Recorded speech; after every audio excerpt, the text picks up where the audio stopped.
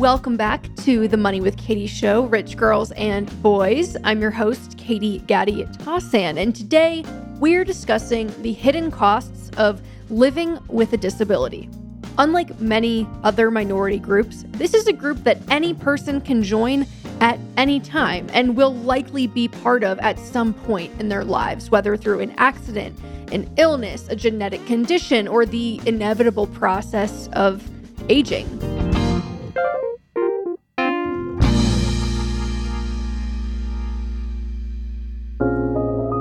Disabilities can be visible or invisible. They can completely change your life or only impact certain aspects of it. But we often don't discuss the costs associated with living with a disability.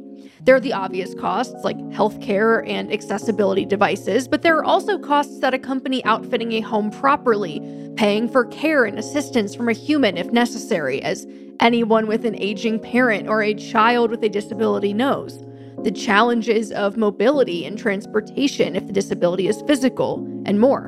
And because this is not a topic that I have firsthand experience with, Jenny Burke and Kelsey Eibach of The Inclusive Traveler are joining me today.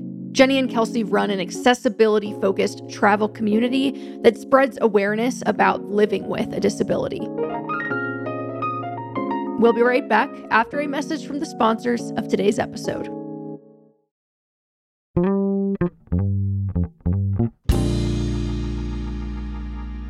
Jenny, Kelsey, welcome to the show. Thank you so much for joining me today. Thanks. Absolutely. So, on The Inclusive Traveler, y'all talk a bit about visible versus invisible disabilities. Can you share more about what that generally means, as well as the role that identity plays in this distinction? Yeah, absolutely. So a disability is any condition of the body or mind that makes it more difficult for the person with the condition to do certain activities and interact with the world around them. So by definition, that includes both physical and mental conditions, but most of society associates a disability with something that they can visibly see, like a wheelchair user, missing limbs, a blind person, etc.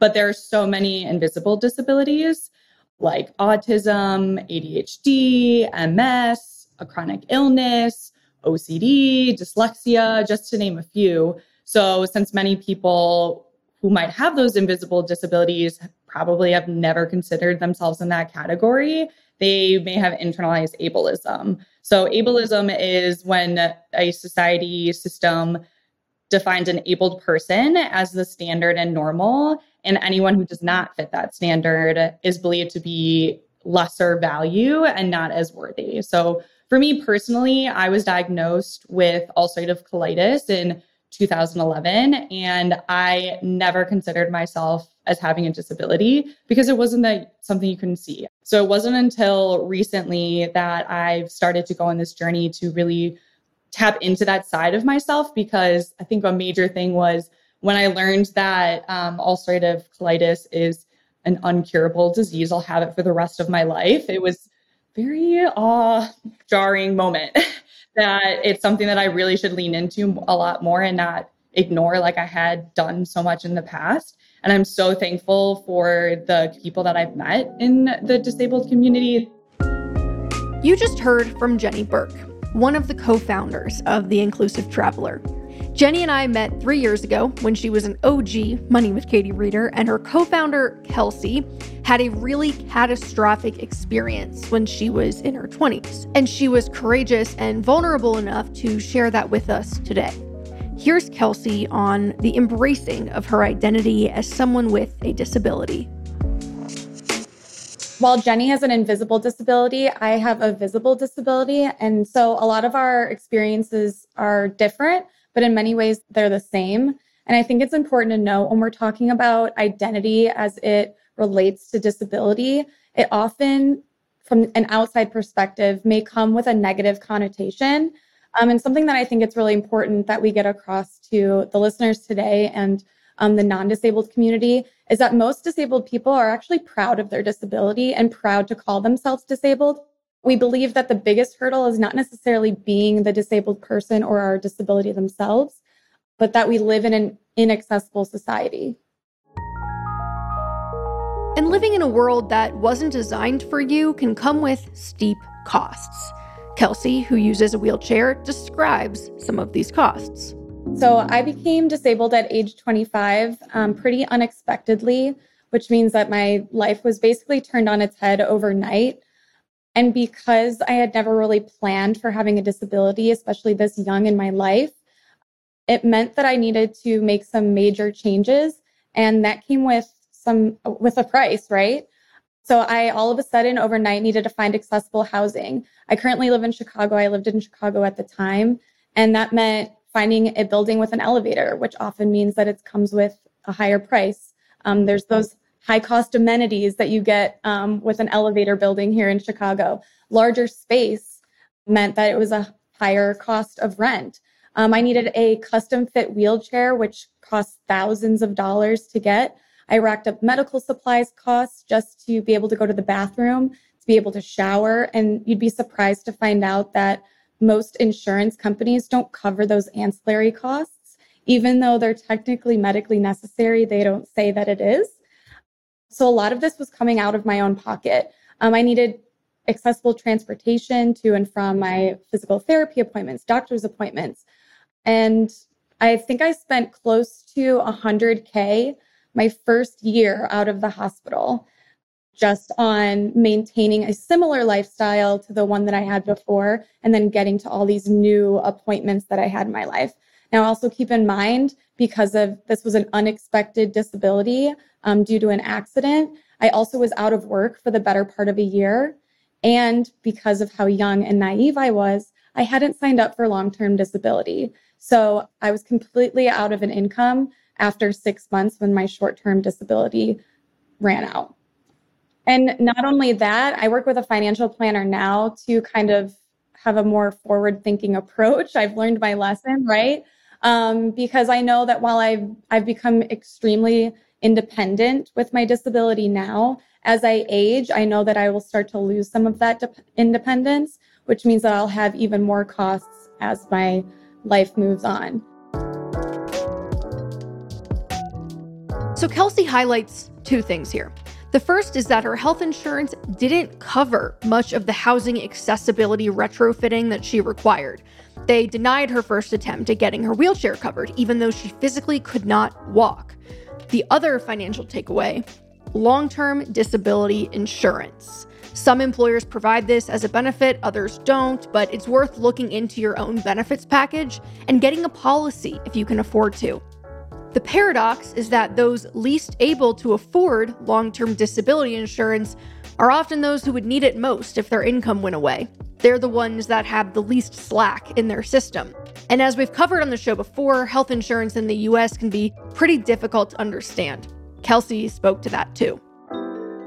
I also have an education that allowed me to push back on some of these costs, to navigate the healthcare system, that I had, friends and family that would sit down and help me navigate these new costs, bills, insurance claims. But for a lot of folks, that's not the case. And it's a really, really, really tough world to be thrust into. And thrust into it she was. As I alluded to before, Kelsey shared her story with us. It is pretty hard to hear. So here's Kelsey on the accident that changed her life.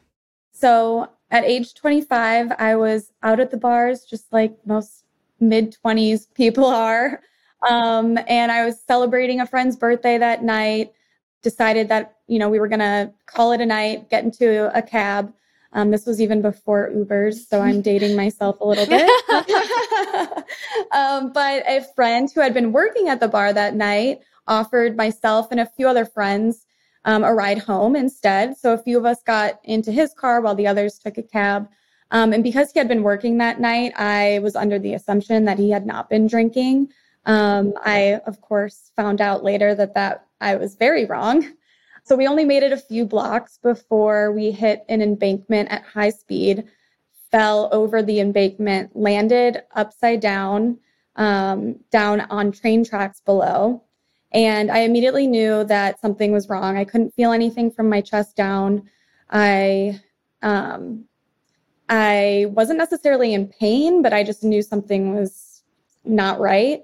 I had to have my friends take me out of the car because I couldn't, of course, get up and walk myself. And the driver of the accident actually fled the scene without calling 911. Thankfully, there was a AAA driver nearby that had seen the whole thing. And so he had called an ambulance. And I was eventually rushed to the hospital to find out that I had broken 5 vertebrae, 7 ribs, broken pelvis, and a collapsed lung. And I needed to go into immediate emergency surgery. And right before I rolled into surgery, the doctor came in to tell me that I most likely will never walk again, that I had a spinal cord injury affecting my movement and feeling from about the belly button down, and that my life, something that always stuck with me is that he said, this is a life-altering event, not life-ending event. And I think that I used some of that to power me through what would be the next few weeks, the next few weeks, months, and years of my life. So I spent about a couple weeks in the ICU, followed by 3 months in an overnight rehab facilitation, learning how to do things like get dressed, sit up, use a wheelchair, cook food, do those day-to-day activities that we kind of take for granted.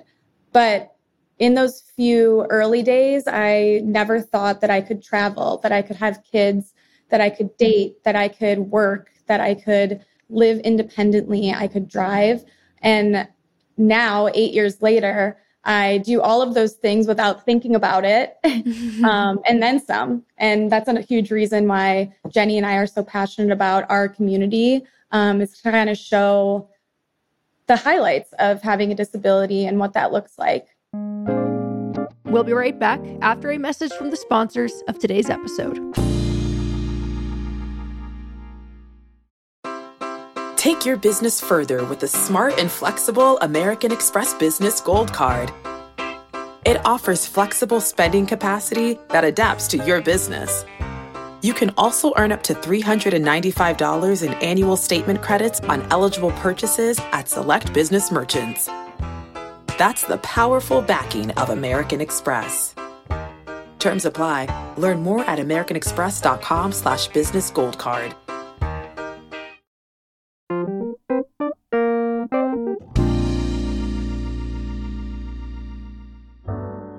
I was struck by Kelsey and Jenny's optimism and determination to take something they both love, travel, and show how it's still possible despite challenges.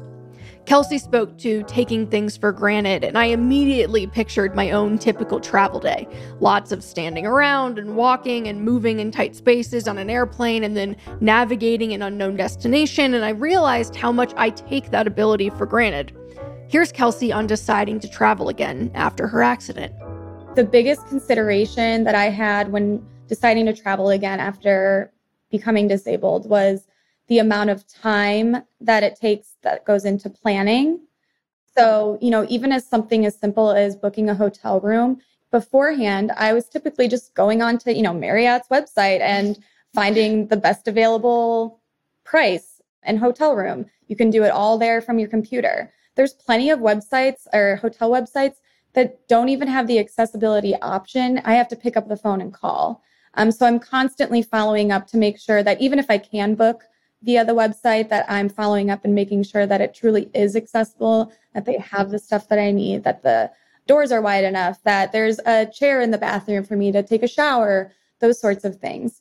I'm constantly planning ahead in my itinerary extra time to get to certain tourist attractions or places that I need to be, because oftentimes city transportation isn't always accessible. So that means that I need to bake in more time to get there with a cab or an Uber or arrange some other mode of transportation. Though another thing that I found so inspiring about this conversation was the levity that Jenny and Kelsey brought to a heavy topic.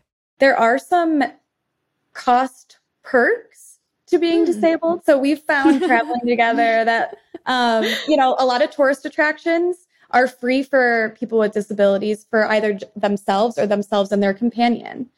We also found in Paris that all the public bus transportation was completely free for people with disabilities and their companions. So while the train was completely inaccessible for us to get around, we often used the buses because they were free and accessible.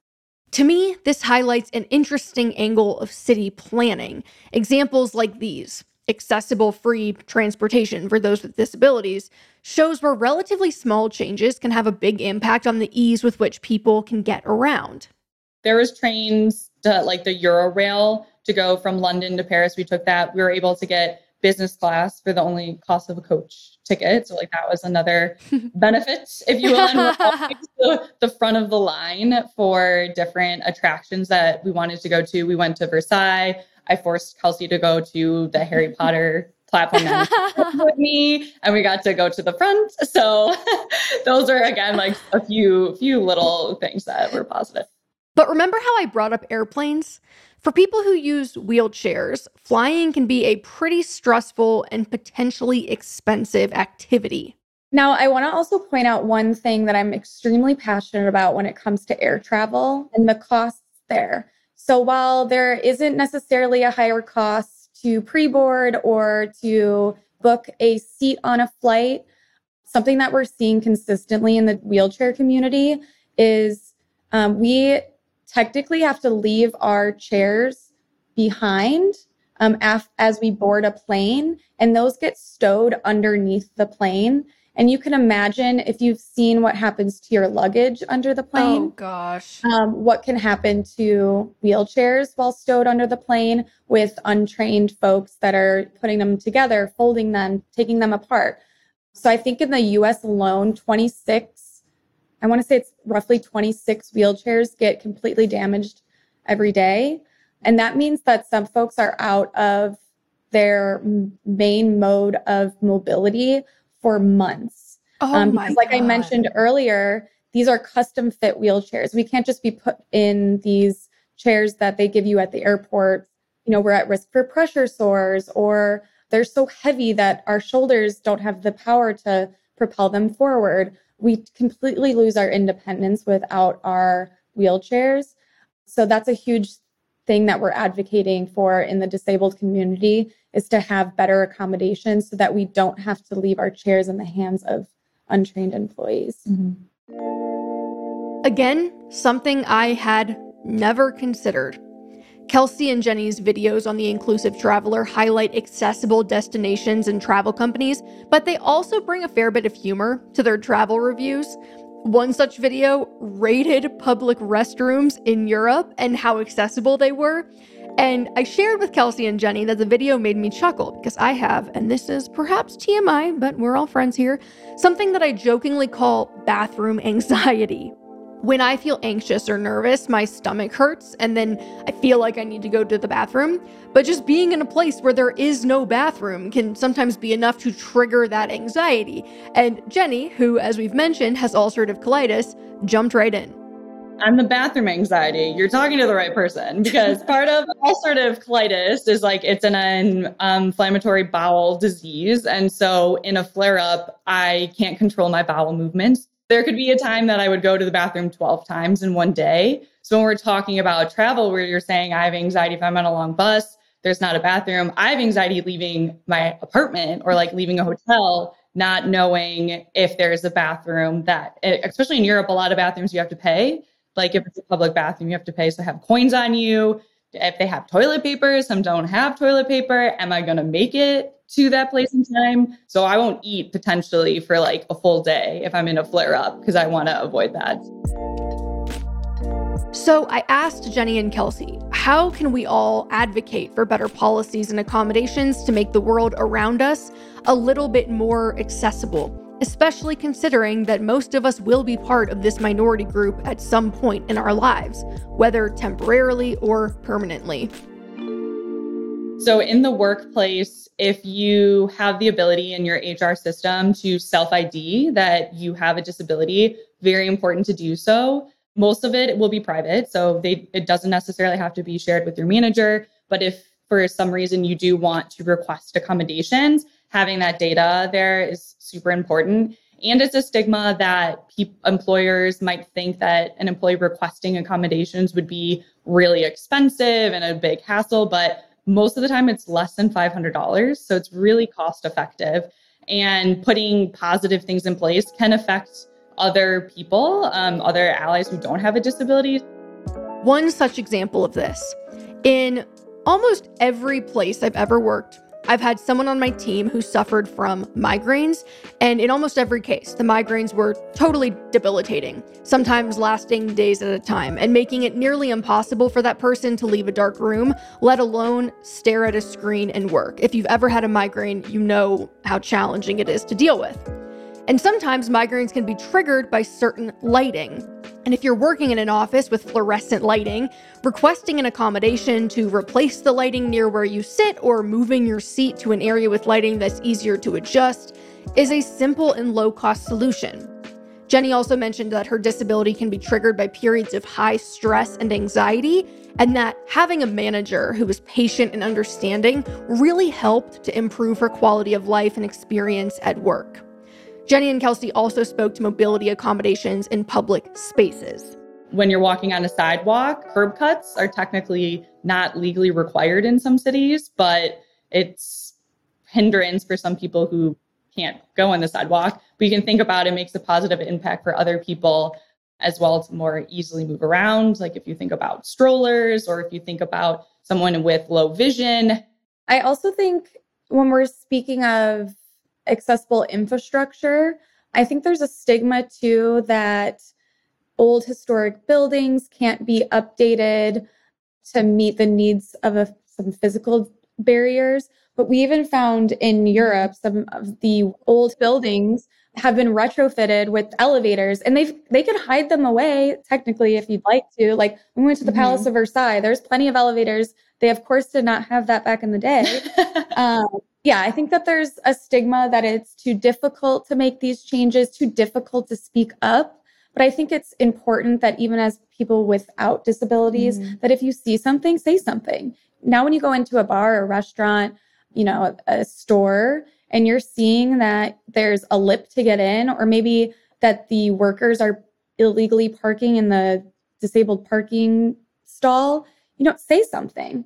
Because disabled people are often get fatigued on being the only ones bringing these issues up. So as you're learning more about the community and how it benefits, like Jenny said, not even just the disabled community, but helps other folks, the curb cutout being one of them for moms with strollers. I think it just has a positive trickle down to other groups as well. Jenny had some final thoughts to share that I think are worth including. I would say that it's super important to have allies. And we just want to encourage people that you can still go travel. You can still go do a lot of fun things that you want to experience. Just because this is happening, your disability is either permanent, situational, temporary. You can still live a very full life. So we just want to make sure that we're encouraging people to do that. And when asked if you want the long-term disability, say yes. I am so thankful that Jenny and Kelsey joined me to talk about these things that I have very little direct personal experience with, but know are very important financial and honestly human considerations.